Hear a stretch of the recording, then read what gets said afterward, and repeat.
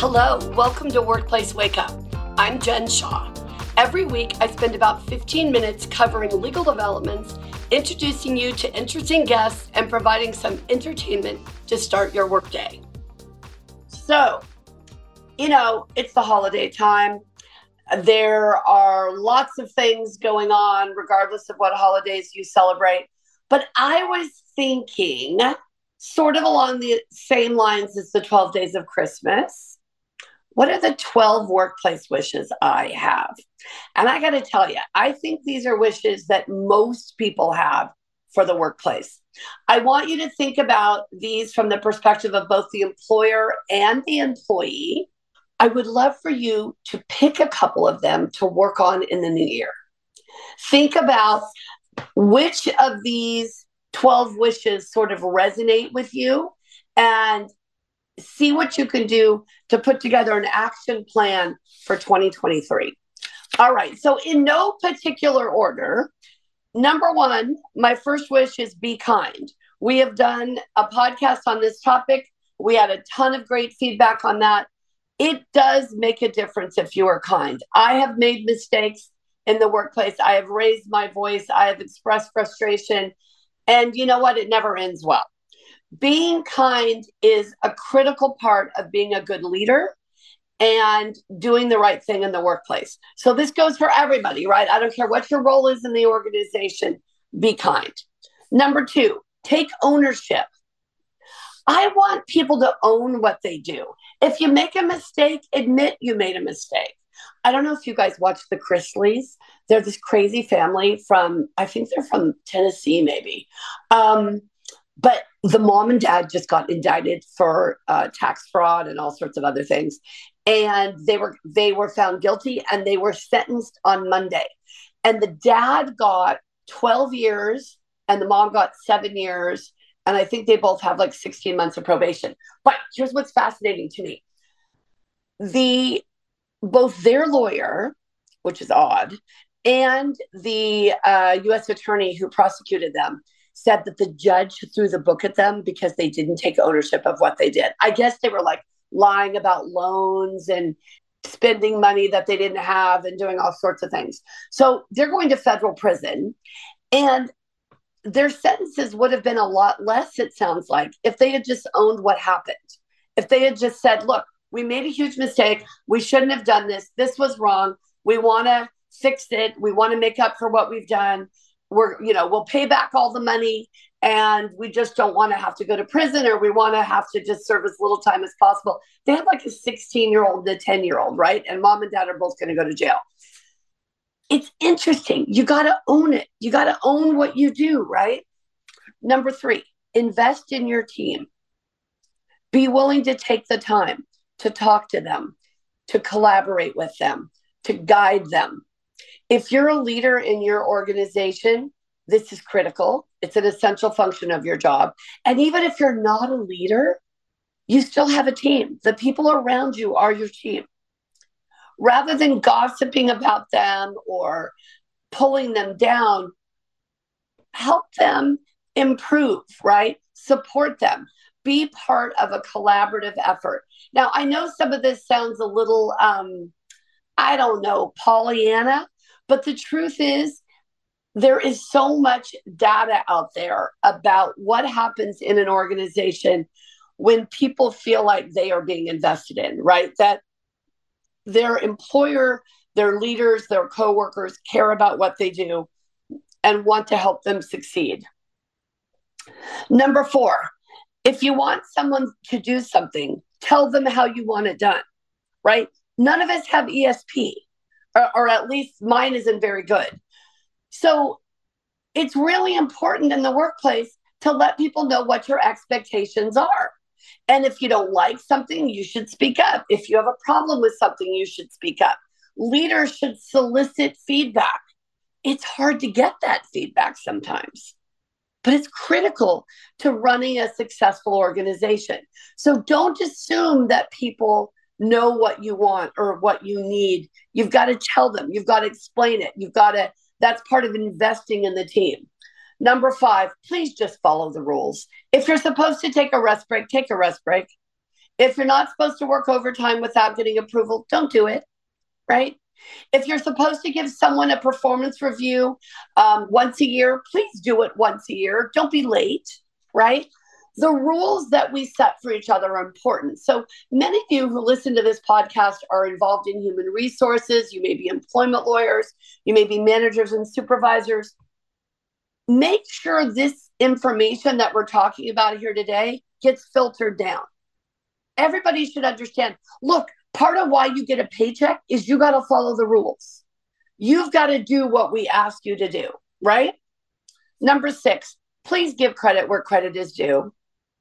Don't take credit for something you didn't do. Don't leave someone out of an appreciation email or conversation you're having. Really think about who contributed to the success of a project and make sure you're recognizing everyone. Number 7, stop assuming. I talked about this earlier with number 4 in terms of training employees. I have folks who assume all kinds of things in our firm. And a lot of times they're just flat wrong. The assumption they made is inaccurate. And I look at that as my fault because I obviously haven't given them enough information for them to actually know what is happening. So you know what they say about people who assume, right? You really can muck things up when you make assumptions about things that you don't have enough information about. So rather than jumping to conclusions and making those assumptions about a policy or practice or procedure or something that's going on, rather than doing that, you know what? Just be sure that you know what you're supposed to be doing. If you need information, ask for it, right? But don't make assumptions. Don't judge the workplace by what you think is going on. Judge the workplace by what you actually know is happening, right? Okay, number 8, please mind your P's and Q's. I would not have a job if everybody did what they were supposed to do in terms of their conduct at work. And I'm always sort of blown away. Like, it's not that hard. You don't tell sexual jokes at work. You don't make fun of people's religious beliefs or heritage or ethnicity. You don't make fun of what somebody looks like. Like, this is all stuff we learned in kindergarten, right? Remember that book, Everything I Needed to Know I Learned in Kindergarten? If it's not nice, don't say it. If it's not yours, put it away. Definitely hold hands as you cross the street, right? I mean, these are basic concepts. So mind your P's and Q's, behave appropriately. Yes, that means even if you're teleworking. Yes, that means even if you've worked there for a long time and you know all of the leaders, socially, you still got to do the right thing. Number 9, this is important. Please come to work unless you really, really can't. We hired you to do your job. We hired you because we need you to be here. So how about you come to work, right? And yes, there are about 752 reasons in California why an employee doesn't have to come to work, from witness leave to COVID-19 supplemental sick leave to the California Family Rights Act and everything in between. But just come to work. We need you here. We need you to do the job. Yes, if you're working remotely, you're going to come to work in your living room or in your home office. But the idea is be committed to doing it. Don't always look for a way out, right? That's important. Number 10, work as a team. Collaborate. Last week, we talked about diversity, equity, and inclusion, and the word that we think is missing from that equation, if you will, which is belonging, belonging, right? Being part of a team, being part of an effort. That's really important for people to feel like they matter and they want to be part of an organization. I think this is a lot of what happened during COVID. When COVID first started and it really began affecting the workplace with layoffs in March of 2020. And what we were seeing in our practice is employees were so worried about their family and they didn't feel a lot of support from their workplace because the workplace was worried about their family, that everything just sort of crumbled. And a lot of organizations ended up going out of business, ended up going fully remote because they couldn't keep it together. They couldn't keep that team effort going when there was so much going on in the world. But this is when we need the team effort, when everything's a little crazy, when there are a lot of different things going on out there. So working as a team, collaborating, that being belonging, that is critical. Number 11, show gratitude. I know we just had Thanksgiving, and I was thinking on Thanksgiving about everything I'm grateful for. I have so many things in my life that I am so appreciative of, and yet I don't think about it all the time. And I think it's such a great idea to have a gratitude practice where you really take time to recognize the things for which you are grateful. I really think it's important for us to try to find gratitude at work, in every person in the workplace. Some people we're going to connect with more than others, but find something about someone, about everyone you can be grateful for. That gratitude breeds positivity. It breeds people following the rules, doing the right thing, making sure that they are really engaged in the projects and what is happening in the workplace. Number 12 is do your best every single time. We have to go out there and do our best no matter who we are in the workplace, no matter what we're doing, every single time. Now, will we do that? No, it's really hard to do that every single time, but that's got to be what we're striving for. If we're striving for, well, I'll try to do my best when I can, well, then you're not going to get there, right? You're aiming too low. We've really got to set our sights on doing the very best we can in every piece of our job every day. Is that easy? No, it's not. But I'll tell you what, I've been learning so much more about that since I started running our firm in 2017. And the idea of always striving to do my best. It doesn't mean I won't make a mistake. I do all the time. It doesn't mean I'll be perfect. I'm far from it.